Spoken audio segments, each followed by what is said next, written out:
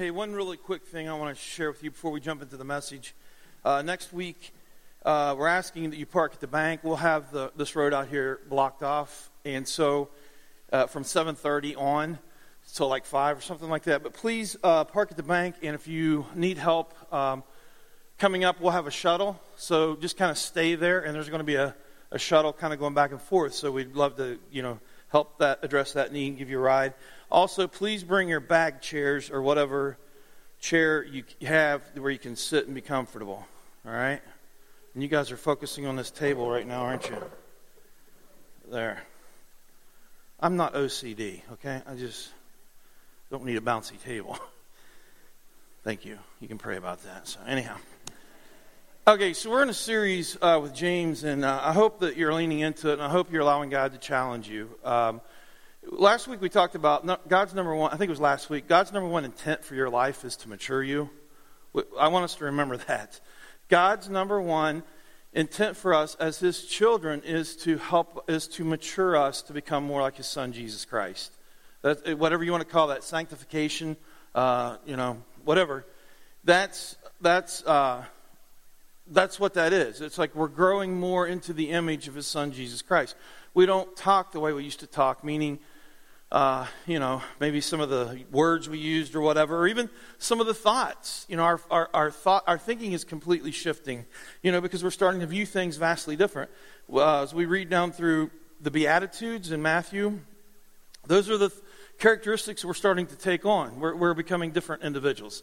That's called spiritual maturity, and that's what James is all about. James is writing this letter. What do we know about James, just who he is? Does anybody know right out of the gate, like who James is? There's one big kind of characteristic of him. He was, Jesus' half-brother, right? He was often referred to as James the Just. He pins out this. Now, all I'm saying is, you guys that have siblings that are younger, how about, how hard would it be for them to look and say, hey, this person is God's son? All right? Wouldn't that be kind of challenging at times? You grow up with your siblings. So, you look at the youngest one or something, you're like, this, I'm just saying, the youngest one looks towards the other one, and he's going to be the Messiah. I'm sorry, I think that would be hard to get my arms around, right? I think it would be hard to get our arms around. As a human, I grew up with this guy. I saw him. Not that Jesus did anything wrong, but still, it's like he's the Messiah, And so James, it's very interesting that James accepted that to the point where he's going to pen out a letter that says, hey, you need to listen to him. He's not just Jesus. He's not just my half-brother. He is the Messiah. This person is the Messiah. And now that he's gone, his message was this. His message was for, us to believe in him. And now we're going to become spiritually mature. We're not going to be the same way that we've been. We're going to be changed. And so as he talks about this, he goes, that's what he kind of demonstrates, this whole concept of growing in him. So we're going to look at James chapter 1, verses 5 through 11.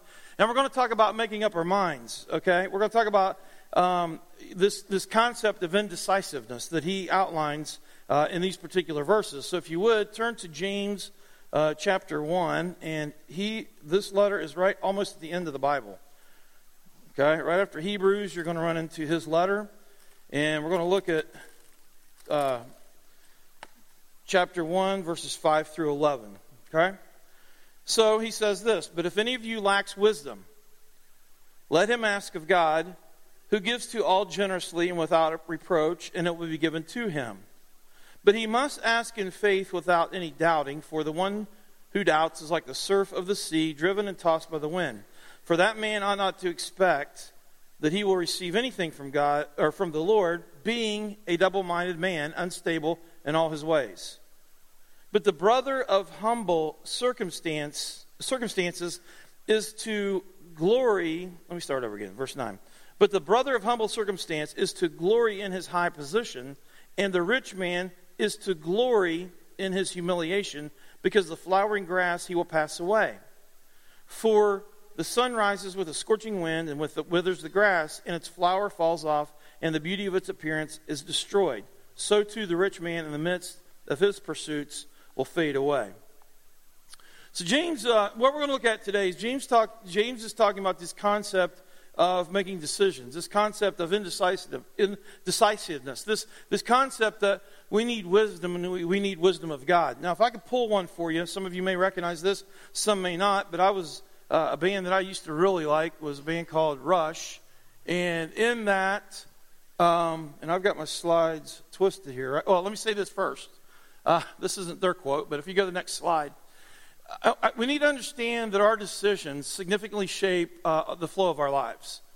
Now, I get that given that a cursory glance, it's like, yes, I get that. But do we truly get that? Do we truly get that our decisions significantly shape our lives? That means then I can make certain decisions that can shape my life to be very difficult for the rest of my life maybe.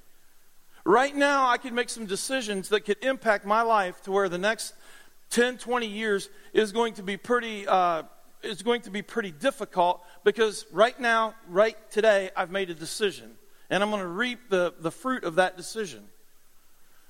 And on the contrary, to flip it, we make good decisions rooted in biblical wisdom, rooted in the way God would have us to live our lives. It significantly impacts our lives. We can make things much, much harder on ourselves, or we could make things a little bit easier on ourselves. It comes down to that, but it comes down to making the proper decisions. What do we use to make the proper decisions in my life? What do I use? What's the thought process? What's your thought process when you decide just certain things? I mean, and I'm not saying you have to get down to, what if you're going to use a, number 2 pencil or number 1 pencil.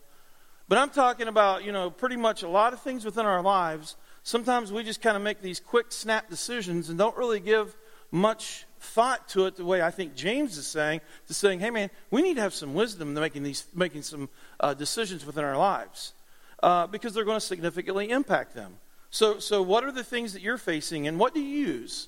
What is it that you use when you sit down and try to decide something, whether you think it's just a quick decision or not? Whether your kids should do this or not, whether you should get your kids involved in this, whether you should take this job or not, or that job, or whether you should date this person or not date that person. Whatever it is. I mean, there are decisions that we can make that significantly impact our lives. Now, some of us will say, well, I don't really want to make that decision or whatever. And this is where I was going with a band that I used to listen to or somewhat kind of listen to. Some of you may be familiar with this quote by them, a band by the name of Rush. And in one of their songs, they have a statement that says, bing, there we go. If you choose not to decide, you still have made a choice. Some people will come together and we'll talk and we'll have a discussion about something, and some people will abstain from making a decision, thinking that, well, I'll just abstain from making that decision. You still have made a choice, though. There's a lot of wisdom behind that. You still have made a choice. Even when you choose not to decide, that is a choice. There you go. There's one to chew on for your dinner, right? And I think, there's some wisdom in that statement because decisions definitely shape us. Now, the question becomes, and this is what James is talking about, he's talking about this concept of indecisiveness, this double-mindedness. And when he talks about this double-mindedness, in our reading here, this doubting and stuff like that, it literally means to be pulled apart. It literally means that we doubt, that we're pulled apart, that we become unstable. It means that we begin to be pulled from all different directions. We have different directions. We have different loyalties. We have divided priorities. But he's talking about this being double-minded and pulled apart, this where we become unstable. There we go. There you go. So you see what I'm saying? And that's what he's talking about. He's saying, when you live in this moment, when you rest, when you're in this moment where you're doubting constantly, what happens is it's miserable. It's miserable in a sense. You've got things pulling you all kinds of different ways. You're not really sure what you want. The word translated here is really confused is what it means. It's confused. In many parts of the Bible, it's the same word that means confusion. You're confused. You don't know what to do. You're being pulled in all different directions. You're hearing all kinds of different, voices within your head. This is very interesting because when we look at this in the Bible and it means confused, do you know what else it means? Do you know how else it's used in the Bible? It means that it describes a person who's drunk. It's the same word. A same word that describes someone who's drunk, someone who's staggering around, someone who is just unstable in all their ways. Their senses aren't all together. They've lost their kind of senses of things. And the Bible uses that same word for this, saying that it's that same type of confusion. Your mind is confused. It's scattered. It's pulled apart. You got divided loyalty, all these other things. You're very unstable. That's what the word literally means of how James is using it. He's saying this: if you can't make up your mind, it produces this unstable lifestyle. And all your ways will be unstable. They'll be in constant turmoil. That's really what he's saying. Couple different ways that it affects you. Number one, emotions.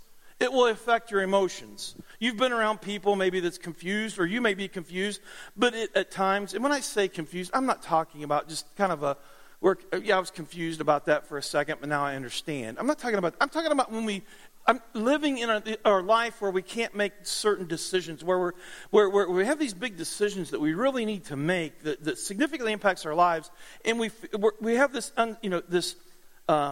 lack of stability within us. And it puts a strain on our emotions. When you can't decide, and believe me, if you don't know this, people around you do, you worry and you strain. You stew about it. You become kind of confused at times. At times we can't sleep. You can't eat. Because this thing is always on your mind, and it impacts you. Maybe you made the decision, and then on the backside you have this buyer's remorse that continues for 7 years, right? Did I do the right thing? Did I make the right decision? I'm not so sure. It creates emotional instabilities. What happens within our lives when we can't make up our minds? The second thing it does affect significantly is not just our emotions, but our relationships around us. Let me ask you a question. Those of you that are married in here this morning, would you like to be married to someone that's quite not sure if they want to be married to you? Would that feel good? Well, I don't know. You see, here's the deal. I love you, but sometimes I question it. It's like, what? I mean, would you enjoy that? It can affect our relationships big time. There's times where you get around someone, and let's say you're in a group where you have to make a decision. You can't make it. You can't contribute. You're so worried about making a certain decision, and so you go along with it. You go along with the decisions that are made, and then on the backside something happens, and then you come in and you're like, "Well, we shouldn't have made that decision anyhow." And it's like, really? It impacts your relationships. Instability, confusion, things like this concept of doubting can create some things within our relationships. The third one is that I want to share with you real quick is emotions, relationships, and your spiritual walk with God.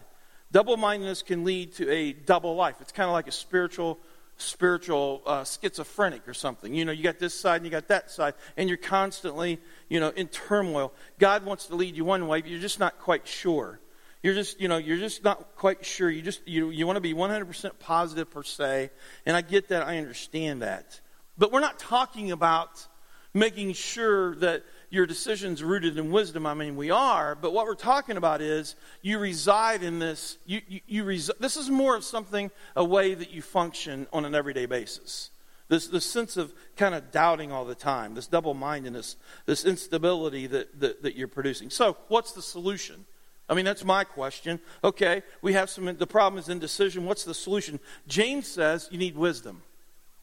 James says you need wisdom. Now, when he's talking about wisdom, he's not necessarily talking about going to someone else and asking for their opinion. Now, there's nothing wrong with seeking out someone that's on the journey with you and seeking their opinion. But my question is this: what if they're kind of in the same boat that you're in? Now you've got a couple positions, or a couple opinions that kind of coordinate with one another, but they're really not the best decision, right? We shouldn't necessarily scrub up against someone else all the time. I think that comes in a little bit later as we journey with people, right? But James is saying you need the wisdom of God.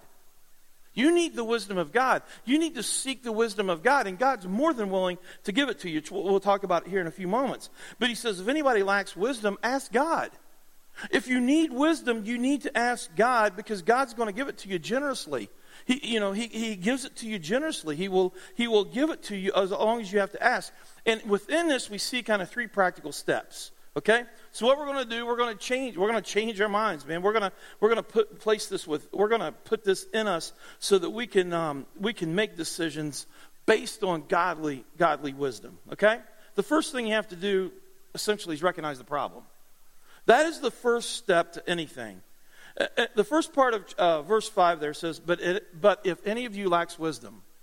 Some of us, I don't know what it is, but some of us have this deep, deep fear that if we just come clean and ask God for wisdom, or ask someone else to pray with us or whatever, it's like we're going to be found out, and the last thing we can bear is being found out. But what happens then, being exposed in our minds, ends up trumping acknowledging that we need wisdom. It ends up trumping the fact that saying that maybe I don't know everything. Maybe I don't know all things. Maybe there's an area here where I need wisdom, and I need wisdom of God. Here's the point. We all lack wisdom. I mean, from time to time, we all need wisdom. We all need to go to God from time to time and simply ask Him for wisdom. It's a universal problem. Wisdom is something that we all need. Now, wisdom is knowledge put in practice. There's a difference between knowledge and wisdom. Some of us can be very smart about something but lack wisdom. Have you ever been around someone that is extremely smart in the books, but they can't sharpen a pencil? I mean, we've all been around that. And there's times where we just equate the two. Oh, this guy's very smart. This guy's wicked smart. This woman is so smart when she talks, I don't understand her. Wow, that means you're a genius if you can't understand. I must be a genius because I preach every week. I don't think anybody understands what I'm saying half the time. There's a difference between knowledge and wisdom. You can collect all, you can memorize, we've talked about this. You could memorize the book of James, but still lack wisdom. Because sometimes we need that in our minds. We're thinking, well, I've got this. I know this. I'm smart. I get it. But knowledge is one thing. But wisdom is putting knowledge, into practice. Wisdom is making the decisions the way God would have us to make decisions. And I'm sorry, sometimes God's wisdom goes completely against man's knowledge. Completely against man's knowledge. There are times when you read through the New Testament and you read the way Jesus articulates that His people are going to look in His kingdom, a lot of that goes way against human knowledge, the way a human would go about it. Wisdom is way beyond knowledge. So this sense of knowledge is more than just, or the sense of wisdom is more than just knowledge, but it's the application of it. And the Bible talks about wisdom all the time. Or, talks about wisdom, but a lot of times we're just, more interested in knowledge, where we say, well, it's all about knowledge. Listen to what Proverbs 11:2 says by Solomon. He says this, when pride comes, then comes disgrace. But with humility comes wisdom. I know it all. Why would I ask someone? Why do I need to ask you? Why do I need to ask anybody? I know it. I know it all. And at times, if we're not careful, we put ourselves in a position where we say, I've arrived. I'm here, I've arrived. I don't need to lean on anybody. I don't need to ask anything. I've arrived. And so what we're doing is we're saying, God, I've got it all. I've got it all. I'm good to go. I've got it. The first step James says is, you might want to take the pride level down a little bit and understand that you don't have it all. And there's times where you need to ask God for wisdom. God is the one that's going to give you wisdom. Pride is going to do nothing but block wisdom. You're not going to learn anything if you think you already know it. So, the first thing James says is this: the first thing that James says is recognize that you need wisdom. Okay, that's the first thing. The second thing is this: ask God. You got to make a request. Understand that you lack it. Number 2, then, you ask God for it. The part of that verse says, let him ask of God. We ask. We ask for wisdom. We pray to God. We talk to Him. It says, if any man lacks wisdom, he should ask God. How do you get wisdom, then? We ask God, right? The Bible says you'll get all kinds of wisdom by asking God. And that's where wisdom comes from. It's from God. Proverbs, Solomon writes again in Proverbs chapter 2, verse 6, it is the Lord who gives wisdom. From him comes knowledge and understanding. God came to Solomon. Remember that whole story with Solomon? We read that whole story with Solomon. God comes to Solomon. He says this, I'm going to give you, he just says, what's something I could give you right now? What's the one thing that you would want I'll give it to you. You just name it, I will give it to you. That one big genie question almost, right? And Solomon says, give me wisdom. Remember, Solomon was king at that time, right? And he had to hear all the disputes. He had to make all these significant decisions, these important decisions before the people. Solomon recognized within himself that he didn't have it all. He did the first step. I don't have all the wisdom that I need. I need wisdom. So when God comes and asks him, that question says, I'll grant you anything that you want. Solomon says, that's awesome. Give me wisdom. Give me wisdom. And it pleased God, as we read that story, it pleased God that Solomon would ask for wisdom. I wonder what we would ask for if God came to us today and said, I'll give you whatever you want. Whatever it is that you would want right now, what would you ask for? What would it be that you would say, how would you fill in that blank? Would it be wisdom? Would you say, I want wisdom? And Solomon even told him, he said, I want wisdom so that I can govern your people the way you would have me to govern them. So, what would we say? He says that's the most important, the important thing about wisdom. He says in Proverbs, he says, if you don't get anything else, get wisdom. And the reason why we don't have wisdom is we don't ask. James chapter 4, verse 2 says this, you don't have because you don't ask. You don't have because you don't go to God and you don't ask. 20 times in the New Testament it says to ask. Ask, and it shall be given. Ask, and it shall be given. This word in the Greek literally means keep on asking. Be persistent. Be continual. Keep asking, keep coming to God, keep going to God and asking, and it shall be given. So the second thing is that we ask. First, we acknowledge. Second, we ask. If you can't acknowledge that you need wisdom, there's nothing we're done, right? So you get to move on to the last stage, which is we're done, right? But those of you that say, you know what, I need wisdom, then you ask. And then the next one is this. You got to believe. And this is the 3 steps that James kind of points out here, that this is how we receive wisdom. You acknowledge it, you ask for it, but you got to believe. In verse 6, he says this, but he must ask in faith without any doubting. Without any doubting. That means we anticipate. That means when we go to God, we don't doubt. That means when we go to God, that we anticipate that God's going to answer our prayer because we know the prayer is rooted in what God would have for our lives. We anticipate it. We expect him to answer it. You expect him to answer it. In faith, you expect him to answer. You're not doubting. You're not doubting whatsoever. If you want wisdom, the first thing you got to do is go to the right person, right? And you ask, and you believe. You have the faith. You believe. You don't doubt. And that's the key to the wisdom in prayer. It's this sense of faith that we have. Have you ever prayed this prayer? And I want to tell you something. I've been guilty of this, and I have studied this before and have read some things, and it convicts me every time because I have done this, and I think it's a huge temptation to do. And it's this, where you pray a prayer, and then at the very end of that prayer, you tack on, if it's your will. Okay? Now, is there anything wrong on saying, if it's God's will? I don't think so. I don't think so at all. I think it's very important. We pray a prayer and we say, God, if this is your will, please answer it. Because I think at some point you kind of acknowledge that I'm human and I don't see everything. I don't see all sides of this situation. It's multifaceted. I don't have all the information. So when we pray, it's kind of a statement of humility where we say, if it's your will after prayer. But I wonder how many of us at times tack on that, if it's your will, because it's our out clause if it doesn't get answered the way we think it should get answered. Well, it must not have been his will. You see what I'm saying? There could be a shred of doubt there, which James is saying, don't have doubt. Pray, ask God for wisdom. But when you ask, you believe. You don't doubt. You believe that God is going to give you the wisdom. Don't tack anything onto it. You pray the prayer. You ask. You ask God that, to give you wisdom in this situation so that you can make proper decisions for your life. The author of Hebrews nails this throughout his whole letter, or their whole letter.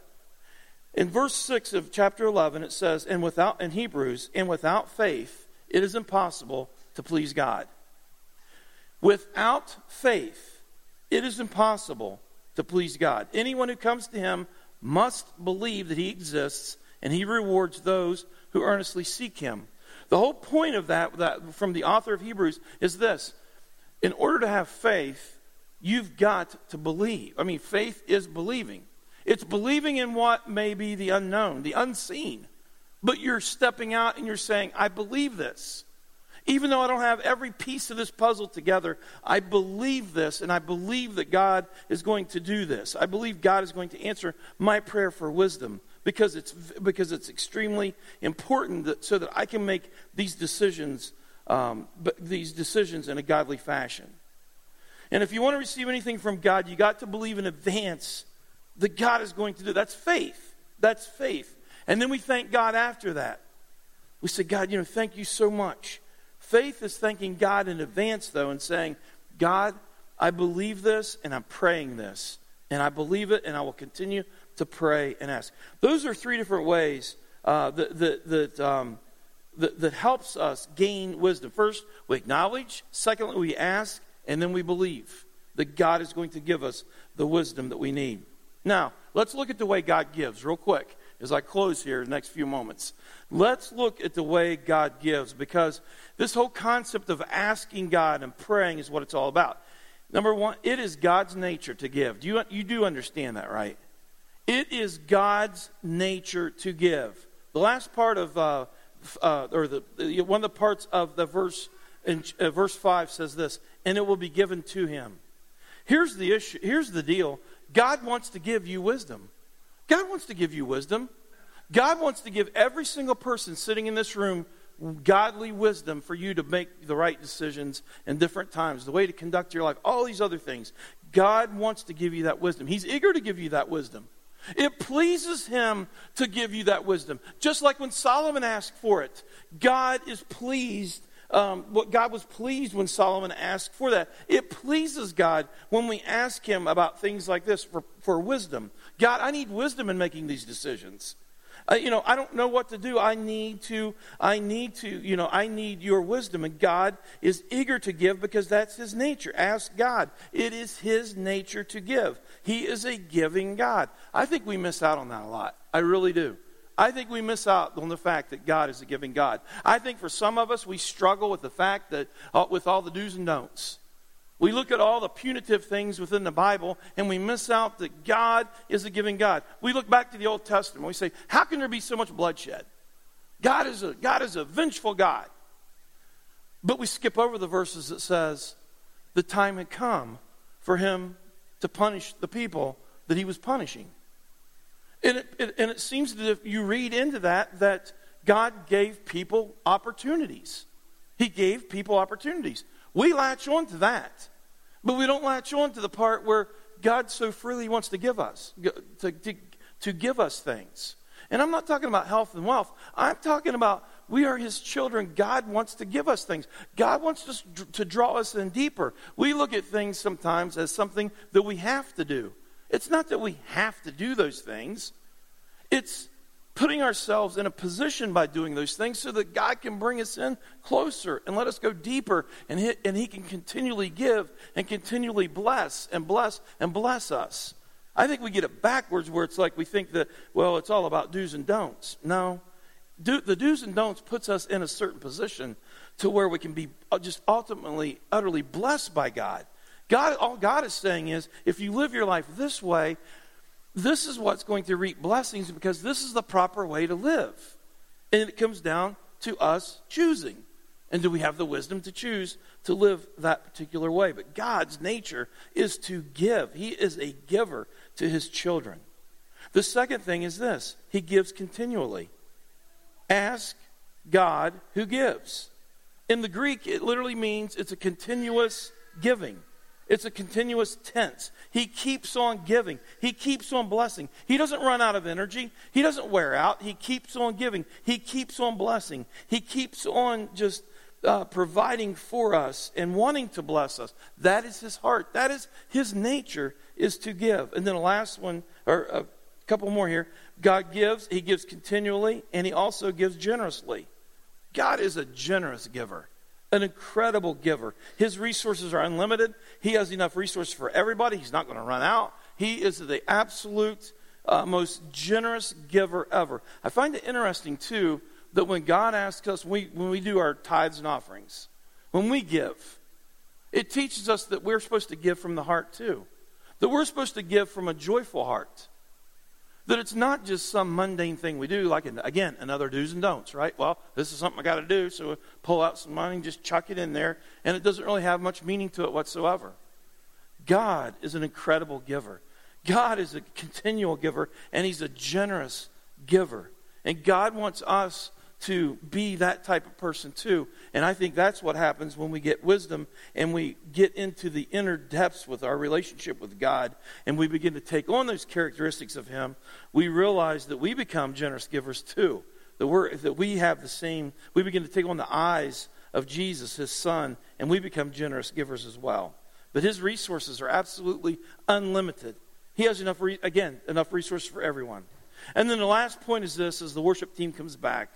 The last point of the way God gives is, again, he gives continually, generously, and then he gives without finding fault. Okay? God gives cheerfully. And I just kind of talked about that. God gives cheerfully. Let me ask you something. Has someone ever given you a gift and you know strings are attached? Has someone ever given you a gift and you know that there are strings attached to that gift? You know what I'm talking about, right? Has someone ever lended you money or given you some money, but there are some strings attached? Someone may say this. They give you something, and then you say, oh, man, that is so great. I don't know how I could ever repay you. And they throw this one out there. We'll figure it out. We'll figure it out. It's kind of like the mob mentality, right? Yeah, I'm doing you a favor right now. You'll be doing me a favor sometime. I'll come and cash in on that favor that I just did for you. That's not giving. When we give and there's strings attached, when we give and it's like, we give, but yet we deep down we're giving and we want someone to acknowledge that because we're going to call in a favor later, that's not giving. That's not giving generously. That's not how God gives. God doesn't give to you. God doesn't give to us and then he's got strings attached to it. God is an extreme generous giver. And that's all he's asking us to be. Cheerful. Do we find joy into giving? God finds joy into giving to us. The Bible says God does not give wisdom in a way where there's strings attached. He loves to give. It's his nature. We don't need to feel embarrassed when we go to him. We don't need to let our pride come up as if he doesn't already see it. We don't need our pride to come up to start justifying ourselves before God. That's not a healthy relationship with God. There's no way we should ever feel embarrassed to go to God. It's coming to God in a humble state, a contrite state, a state of humility, something that is a foreign word to us anymore. This sense of being humble, this sense of being contrite. Man, go back and read the Beatitudes. Read the first part. I think it's Matthew chapter 5 where Jesus talks about what the people are going to look like that will inhabit his kingdom. You do not find people in that list that has pride. You find humble people. You find people that begin to see the world the way God sees the world. You begin to find people, you see people that are full of mercy and grace because they have received mercy and grace. They get it. They connect it. I've received this unconditional love from God. How can I put strings on something to somebody else? That's not the way God is. God does not give finding fault. God loves to give. Not that we need to be embarrassed, but we come in with a humble heart before God without hesitation. And God doesn't resent us for asking. He is very pleased that we would ask. Is that your nature? Is that our nature? God gave us a model to give, of how to give. And if we want to be like God, if we want to be like His Son Jesus, we become giving people. Mercy, people that gives mercy, people that gives grace, people that give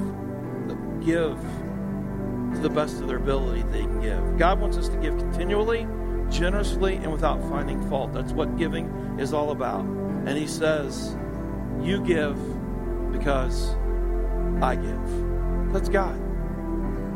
God wants to use you as a conduit to pass through us. So James says, guys, you're going to have problems. Last week we talked about it. You're going to have problems. It's not if, but it's when. You're going to have problems. When you have problems, how do you come out on the backside of your problems? How do you navigate through them, I should say? Do you seek God for wisdom? Do you look to God and say, God, I need wisdom here. I don't know how to navigate through this. Oh, I know how to navigate through it, God. But I don't want to be spending the rest of my life navigating through this problem right here when if I just come to you and ask for wisdom. I don't know why it's a struggle for us at times to ask God for wisdom, whether it's we don't believe it, whether we already think that we're in a position where we don't need it.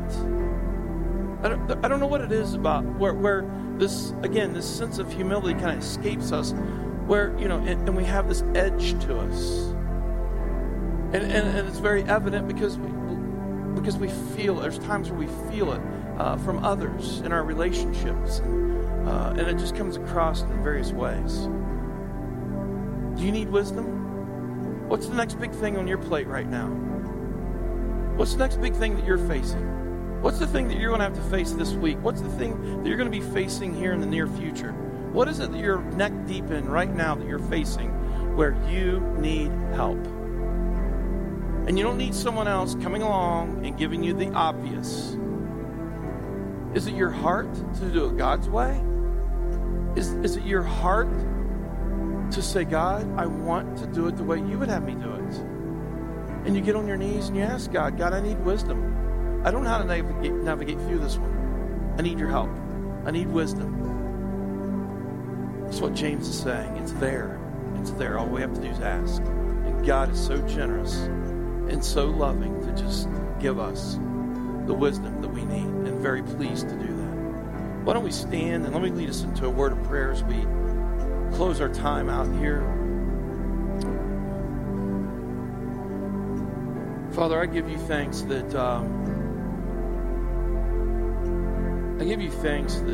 that you give us, when we ask, wisdom to make the decisions that we need to make that have significant impact upon our lives, but also they can have the potential of pleasing you, where we're making decisions based upon our walk with you, what you would have us to do, not with someone else, not another human, another 6-foot perspective, but someone. I mean, we're here wanting to just live our lives the way you would have us to live our lives. And I thank you so much that all we have to do is ask for wisdom. So I pray that, starting with me, that we would be a type of people that could set aside our pride, if that's the case, that could set aside our humanly thinking, that could set aside all these things and come into your presence and simply ask you, God, I need wisdom right now. I've got these decisions, and you know these things that's on my plate. Would you please give me wisdom and understanding how to navigate through these things?